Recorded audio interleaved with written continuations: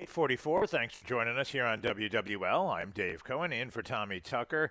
Yesterday afternoon, the mayor of the city of New Orleans, Mayor Cantrell, delivered her State of the City address. You can hear the entire thing on our website at WWL.com.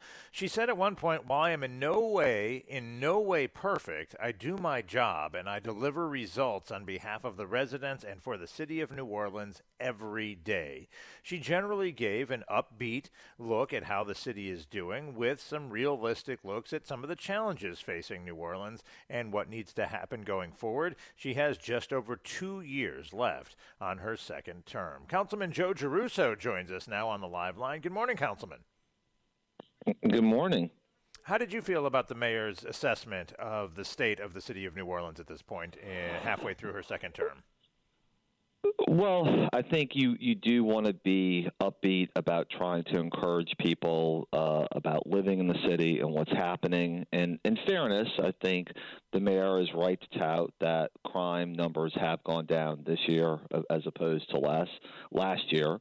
I think part of what we've seen, too, is a renewed engagement on NOPD recruiting, and I think the new chief, along with Chief Woodfork, reported last year there were 22 recruits to NOPD. They have more than 90 this year, so that is improvement. Obviously, we want to see that continuing. I've always been a proponent of the substation for Sewage and Water Board because the turbines are ancient and we have to have a new, cleaner, more reliable source of power. We can't be relying on those ancient sources. And at the same time, though, I think we have to balance how the public feels about services that are being delivered and acknowledge out loud that if the public is telling us that they would like to see things done more quickly, more efficiently, lights being changed more quickly, having potholes taken care of, having their catch basins cleaned. And I think, too, Dave, what we have to do is all of us look critically, not personally, but critically, at what is being accomplished and things that we can do better on. Another example, I saw the other night on social media, the city is touting that it's cleaned 1,500 catch basins this year. And in a vacuum, 1,500 sounds like a decent number. But there's 72,000 catch basins in the city of New Orleans. That means so it's barely a drop in the bucket. Right. So it's 2% of the total amount.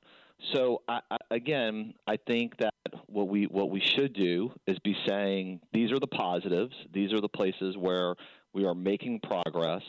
And even if people don't know that, we need to tell it. And look, to that end, one of the things we've been talking about internally is having a meeting maybe in April in District A with Sewage and Water Board, with DPW, potentially some of the other utilities, and have a space for them to tell certain things. I mean, one of the complaints I get all the time is, why am I paying twice a week for trash if I'm only getting collection once? Answer: the city is now spending $25 million more per year to pick up trash than it was 2 years ago. So there's a reason why this has happened, but the public doesn't always know that. So I think we just want to be fair-minded and figure out where the things that are doing well, and obviously how do we do better, where there are places we're close and we can nudge, and then places where we have to be critically eyed and say this has not been the success that we want, and we want to move forward. Well, let's start there. What do you think right now are the biggest challenges facing District A and the city of New Orleans that are not being addressed? Where does New Orleans have to start doing better? Well, I think one of the things I would say is, generally, having been across the city trying to do the charter changes, what you hear from people are pretty much the same things. They just want the quality of life issues sorted out and not be so cumbersome. So let's talk about one of those. We are about ready to be on our 5th different Department of Public Works director in the last 4 or 5 years. Hopefully the new person, who I think will be appointed today, will come in, will look at everything that's happening, and I know there are a lot of things that are on his plate, but say, this is the way we're going to rectify making sure that lights are changed more quickly. This is the way we're going to make sure signage is erected when something gets knocked down or something happens. This is the way that we're going to take care of striping. So I think having somebody at the helm who's going to be responsible for that is incredibly important. The other major issue we saw during budget hearings is 88% of the complaints to 311 were related to Department of Public Works and sanitation. Well, in April, the new contracts for sanitation are going to come out. So when we get to April and May, how is everything looking? Are we seeing all of our complaints start to steady down? And just generally, the other, I think, maybe piece of news that we really need to focus on too is, for the first time, I've been saying this for almost a year now, in the city's recent memory, we have a good deal of money. The city has a large fund balance. That essentially means you have a surplus of money, so that helps you with your bonding capacity. We're going to sell more bonds to do more capital work in the city.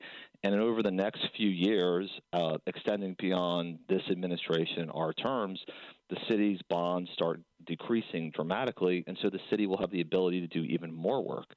So I think it's two things. I think one is visually seeing what is happening and promoting the things that are happening, and then two, spending that money efficiently, quickly, assuredly, so people understand and can see and can feel what's happening in their neighborhoods. We're talking with Councilman Joe Giarrusso about the state of the city after yesterday evening's address from the mayor of New Orleans. When we come back, I'll get his reaction to the mayor saying, if nothing else, I want you all to know that the future of the city of New Orleans is bright. How bright does the councilman think the future of New Orleans is? And what about all the people who live outside the city who more and more say they don't come to the city because they just don't feel safe? We'll talk to Councilman Giarrusso about that after we check on WWL traffic.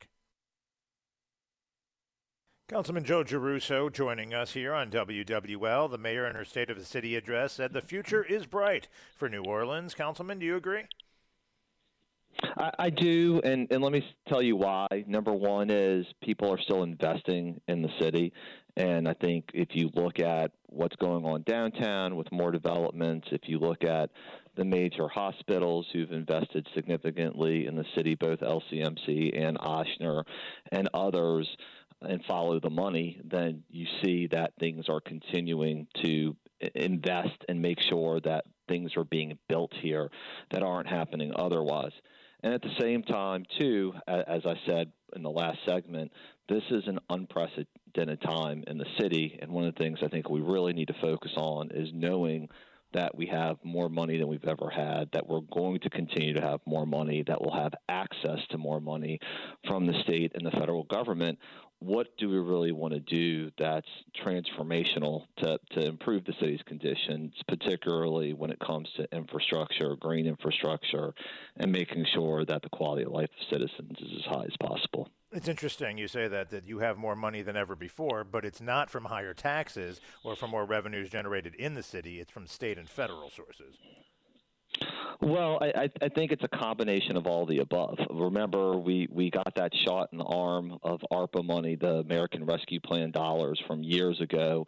The city sort of anticipated having a greater shortfall in its revenue, and because of both management by the city and obviously economic circumstances changing, we wound up having something of a windfall when it came to that. I think COVID, at least for the city of New Orleans, and I know there's a wave going around right now, so people are getting sick again, but has not prevented sales tax collection from going up. And again, we have a great deal of bonding capacity too. I realize that is a kind of wonky in the weeds type of thing, but we have about $500 million, a little less, of money on top of the federal money that we have from the federal government for Katrina relief, and then continuing through the new federal acts, IRA and IJA.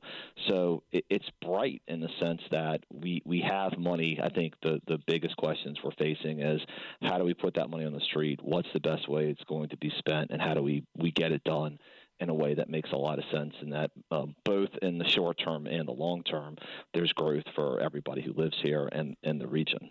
At the same time, we hear anecdotally from a lot of people who say they've stopped coming to the city after that huge spike in crime over the last several years. People don't feel safe. But you say tourism numbers are still strong. But what is your message to people maybe regionally who are hesitant to visit the city? Well, I look. I certainly understand that hesitation. I think last year was one of the worst in the city's history when it came to the high spike in crime. Those numbers are going down. We have a new chief. We are hiring more recruits, and the numbers prove out right now that crime is decreasing. So I understand being fearful, but if you look at what the evidence shows, we're trending in the right direction. Councilman Joe Giarrusso, thank you for joining us here on WWL. We know you've got a meeting to get ready for. We appreciate the time. Merry Christmas, Happy New Year, Happy Holidays, all of that.